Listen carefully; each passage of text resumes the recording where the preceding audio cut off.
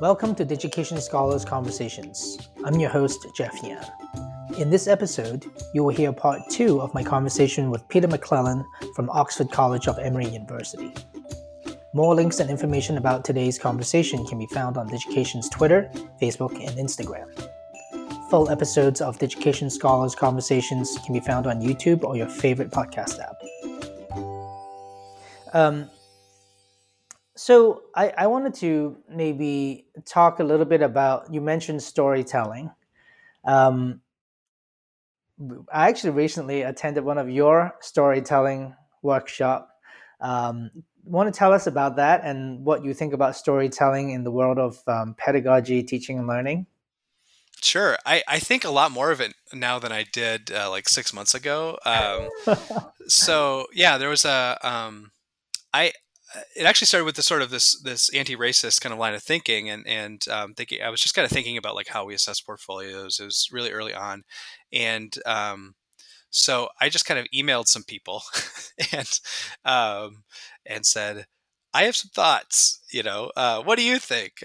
Which is I don't know if that's a good way of networking or not, but that's just kind of how my brain works. So I just kind of like threw some stuff out there, and It uh, worked. it worked. Yeah. So Tracy Penny Light got back to me, and she had connected me with Paul Wasco and then Elise Halam in at Puget From Sound, Puget Sound. Mhm. And this is and Tracy Penny Late, who's at St. George's, but also a very renowned researcher in e-portfolios and yeah. pedagogy and gender studies, and she's also the president of ABLE. Yeah. And then I think she's the co-founder too of, oh my gosh, the Center for Research. Well, CRSE, Center for Research and Storytelling and Education. That's it. Yeah. There we go. Mhm, mhm. Um, she's she's the president of organizations with very long acronyms. And but anyway, it was great. So we were able to connect and start thinking about like, well, what is it that's really happening here? That we can, you know, basically they helped me think about like, well, are you interested in assessment, or are you interested in stories? And so we started thinking about what's actually happening in portfolios and people telling stories, and so we put together a panel for a series that the CRSE was doing on digital Mhm. storytelling, and so we were able to talk about digital storytelling and portfolios. But my interest in that is largely how people hear stories. I've come to think of myself as a scholar with a lot of privilege, and what that means for me is I need to hear, and this is to go back to haunting. I need to hear voices. I need to kind of dwell with sort of like people who are speaking and who I might not otherwise see or hear in my everyday life. And what are the stories that they're telling, and what is the knowledge that's carried within those stories. And so for me, it's there's lots of ways to think about storytelling education. For my part, it's the hearing part that's most critical, and then so hearing those stories and then thinking about how they kind of like become part of who I am, and I'm decentering myself. It's a personal exercise. It's an academic exercise, and now thanks to my role at Oxford, it's a professional exercise as well. To hear what people are saying, and then to change my practice because it's changed me personally. Mhm. It's I think it's really powerful. I mean, to me, when we started education almost like 20 years ago, actually over 20 years ago now, we had this idea that we can make there's a certain almost channel, a certain segment, a certain sliver of sort of educational experience that we really were drawn to, and Mm-hmm. it wasn't even called, we didn't even call it reflection, but it sort of feels a little bit like it, but it's one that has a social component to it, and we just call it storytelling and conversations.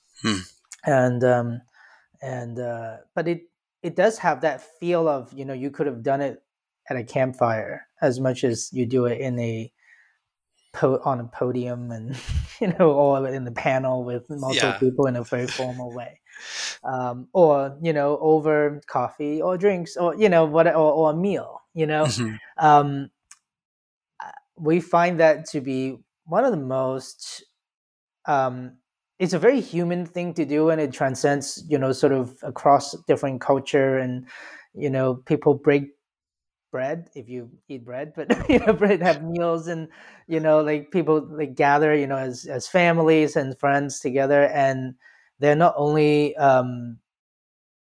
uh education, but they are also highly enjoyable. So in some ways, we've always wanted to see what a sort of a longer form sort of storytelling and conversation looks like, sort of in the 21st century, that can scale across, to to lots of people. And when you share your story, and the conversations can sort of carry on in a in this digital networked world. And so yeah, that's a really interesting set of little connection between what you were saying to how we started, the education all those many years ago. Yeah. Yeah. That's great. Um, I was wondering whether in your work so far, having worked at both, Drew University and at Oxford, um, what are some of the patterns that you've seen so far, especially working with faculty? Because I think that there are a lot of folks that are your counterparts probably listening to this, Hmm. and some might be very experienced, and then some maybe just getting started. But regardless of experience, I think that everyone has had the experience of, I don't know how to get my faculty engaged, Hmm. or I'm having trouble getting certain faculty or certain programs engaged. Um, I'm sure that you have had your fair share of that as well. You Yeah. want to share some of your learning, your success and failures, whatever Yeah. that you think is best. Yeah. I mean, that's the challenge. I think I have been fortunate to work in spaces where the the initiative, the curricular initiative that portfolios are a part of, has been well supported by the administration, and so like so that helps. So I Yeah. don't ever feel like I'm going it alone. Um, if something is just kind of just one more thing that, oh, the dean just wants to Mm, do this, yeah. and then there's no real strength behind it, that it just fizzles out. And I think that's true with any curricular initiative. And so I've been fortunate to be in situations where we've been well supported. Mhm. Um, and then it also helps, and these are just two broad observations. First, it also helps to have faculty who are just excited about teaching. And in both situations I was in, the faculty were, are intentional teachers, um, because you can do a lot of the pedagogy I think that portfolios afford you the opportunity to do without portfolios. They just make it better and enhance it, and allow for, well, the digital Interesting. world to become part of it, and Right. you know So you're but looking to partner with faculty who already is more or less practicing the kind of yeah, I pedagogy. mean, yeah. So we have, I mean, what are called early adopters, or faculty advocates, right? So if you find somebody who's, and not that we have this like official faculty office. This is just kind of how me and my team think about it, which is like you find folks who are your stars, who both are ready to try and are already doing it, um, and are also well respected among their colleagues, right? Like people see them as the folks who will try out the new thing, and if Mhm. they like it, will carry it forward. So we have a number of those folks, and then kind of networking them together as well. So saying like, if somebody approaches me and says, "Well, I'm thinking about doing portfolios for this class," you can say, "Well, Professor X, Y, Z, whatever did this. Here's their assignment, and you can kind of like trade those things back and forth. So we have this, we have kind of we've got this like this basically a portfolio assignment for a course that has changed hands with all these different faculty, and everyone like updates it a little bit, and then I just kind of ask for them and then share it with other people, and it's over the course of like 3 years, it's now come back to the person who originally wrote the assignment, and it's a little bit different here, and so it's so it's just kind of, I mean, that way it's kind of fun. It's a community thing. But sort of like a community of practice almost. Yeah. The active support for each other a little bit. Yeah. But I also think, and this is kind of the final thing, is just letting faculty know that it's not easy. I mean, it's hard to teach with portfolios. It's, for a lot of them, it's a new way of thinking about a reflective practice, portfolio pedagogy, and just kind of letting them know this isn't going to be difficult, and I'm here to support you. And here are all the resources I have for you. So much of my time is spent creating resources for faculty, and just so that they can be approached in the right, they have what they need that exists in the right format for them. So you really pitch them as, look, it's hard, but first of all, I'm going to help you. But the real key question is it worth it, right? Mm-hmm. Is it worth doing this hard thing because it's going to be better for your students? Yeah. I mean, I feel like I've seen you do it, and it's the faculty. I mean, it's interesting to think about the early adopters because they are more willing to do that. Tell me, what are some of the telltale signs that you see from faculty? The ones that you said are already sort of practicing this. What is that like? Really, how does that manifest if you're, I don't know, a writing professor or a something in STEM? What does that look like? Like when they're ready to do it? Yeah, like the ones that you're like, oh, okay, this is the professor that probably is going to be a great, like maybe they do some, they always project-based stuff as opposed to, lectures. Yeah. So, well, project-based learning is, I mean, those are the folks who are just like ready to go, right. And it's like you tell them about, they might just ask you about what you do, and you tell them, and then a light bulb goes off. It's like, wait a second, I could do this. I could use portfolios for this. A lot of it, but that is a lot of it, is like just explain to folks like what I do kind of helps them. So, and what that looks like for me is actually when I started at Oxford, I just like went to as many faculty as I could and just set up like half an hour meetings with them in their offices at lunch just to see what they did and talk about what I did.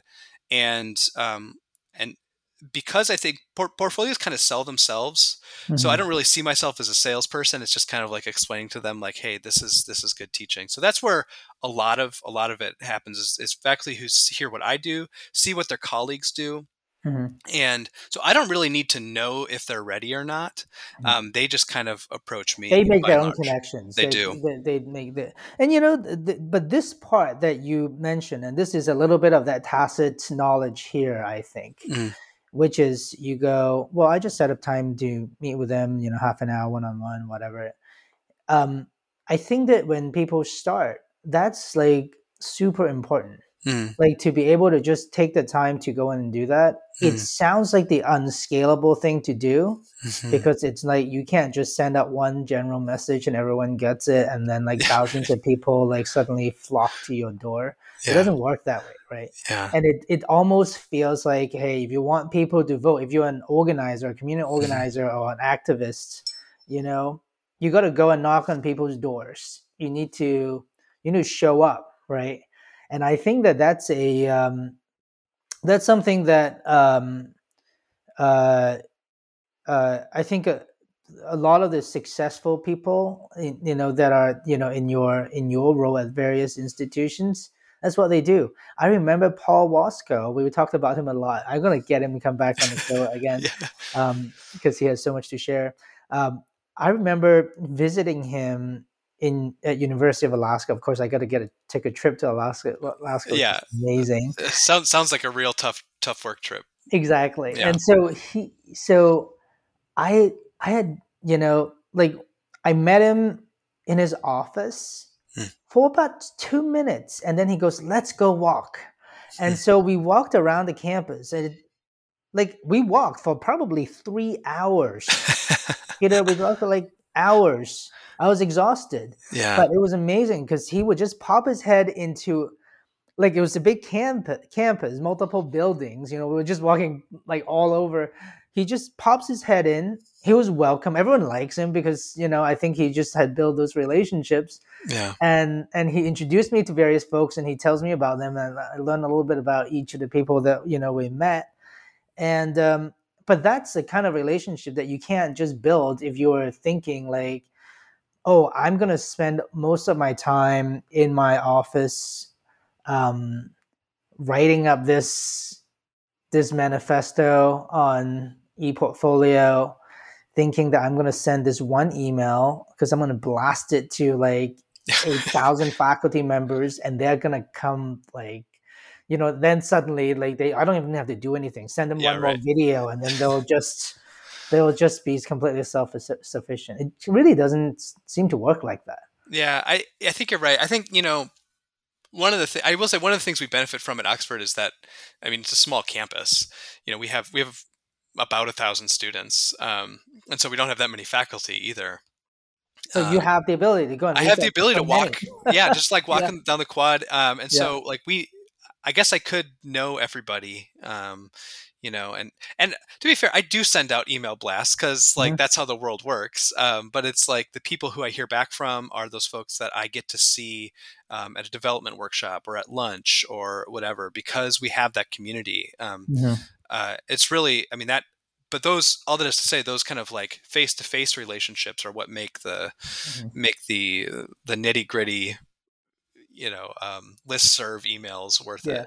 it, But and work. here's a really interesting part. I'm going to make a parallel here.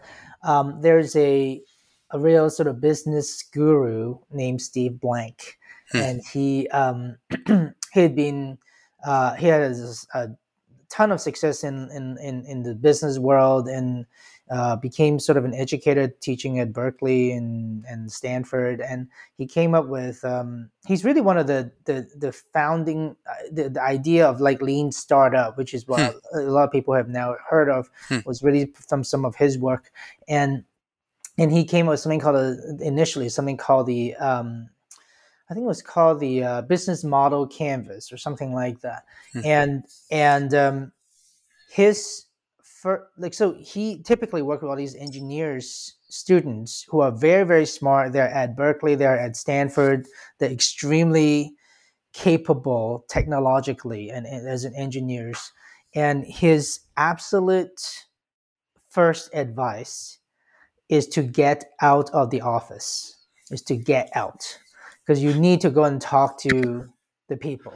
So that's his brute force Hmm. way Hmm. of scaling. So people think, no, I want to scale my business to have millions of customers or billions of customers. If you look at like social media and so Hmm. on, the entire idea is not how do I build this like platform that is like Facebook, and then suddenly it just sort of takes up. It doesn't work like that. Hmm. You have to go out to people, and at some point though you do cross over, kind of like probably what you did, which is, hey, look, I met with enough people now. I have a little list that I can actually send out, Yeah. to them. But you now have a relationship. It's not just like some cold email. Yeah.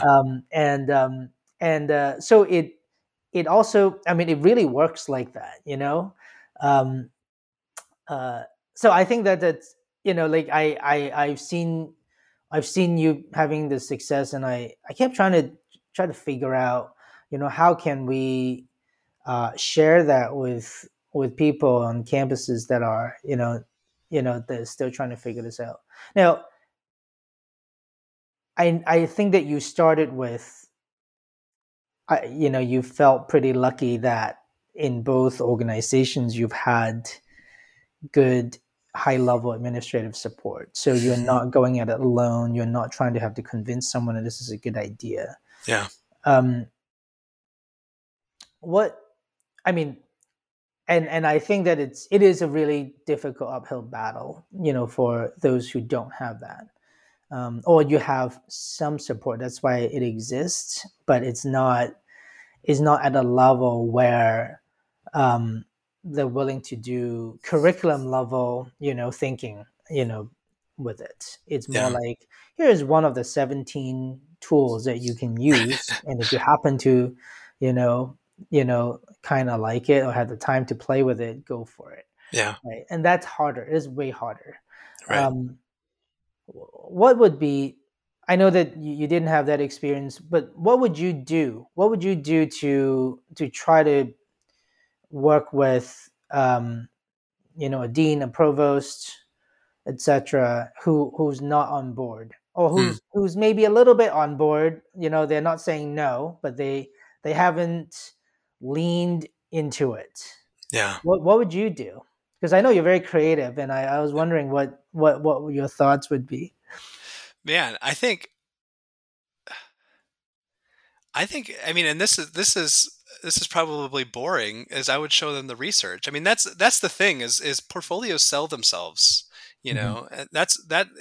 If I were to, and to sell them as something that's part of a larger integrated curriculum, they can't just be one part of a curriculum, right? They have to be kind of integrate to a whole one, which probably isn't a great selling point. Like you have to overhaul your curriculum, but and I guess that might not also be what I'm saying, but it's showing folks that when students have the chance to reflect and have ownership over their learning, Hmm. to kind of craft a story in a way that they see fit, like we know that they retain knowledge better. We know that they are more likely to graduate. We know that Hmm. they're more successful, with grad school. And like, I mean, to me, it's just the data on Hmm. them that sells them. And so, I think the approach to an administrator, that I mean, that's it. Yeah. But all that said, when I say it has to do with larger curriculum, the point is never the portfolio. The point is always sort of the learning that happens. So Right. it's a matter of talking to folks about what a reflective and integrated curriculum looks like in the liberal arts. I think is the starting point. I think that's really a great point because, um, I mean, in some ways, your highest level administrators, such as a provost, um, it is their business. Their business is to reinvent the curriculum and Mhm. iterate on it all the time. Yeah, Um, like, why else would they be doing this job? yeah, That's a big component to what they do. So it's not like I feel like if you're a provost or a dean and you're shying away from doing that, something's wrong. sure, Like, that's really a big part of the job. yeah. They going back to ghosts, if you're a hunter and you are scared of them, then it doesn't work. That Like, doesn't you work. can't say, That's I right. don't go and do that. So I think, but I think that having that right approach, that language of, you're not really trying to sell them on some platform or some technology, because it's not about that. It's Mhm. about, an integrative and a reflective way, integrate and a reflection into the curriculum. I think is a good approach, and I actually really like, and I hope that you, once you publish this, will either have another conversation, and we'll definitely share widely, as well, some of the idea of an anti-racist pedagogy, for example. I think that there is no school today.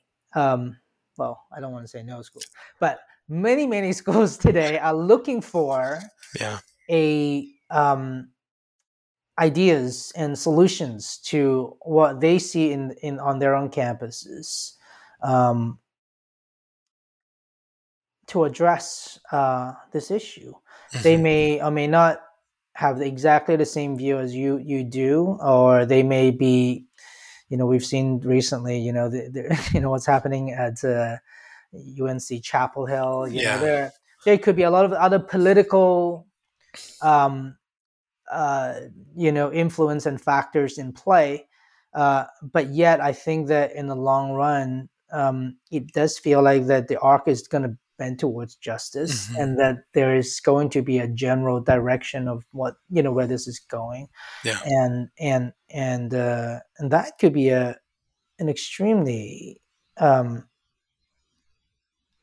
powerful idea in how we think about the ongoing development of pedagogy and how that might impact our curriculum. Yeah, that's another place where that sort of early adopter question is important, in part because racism, white supremacy, that sort of stuff can never be addressed if it's always people of color talking to white people.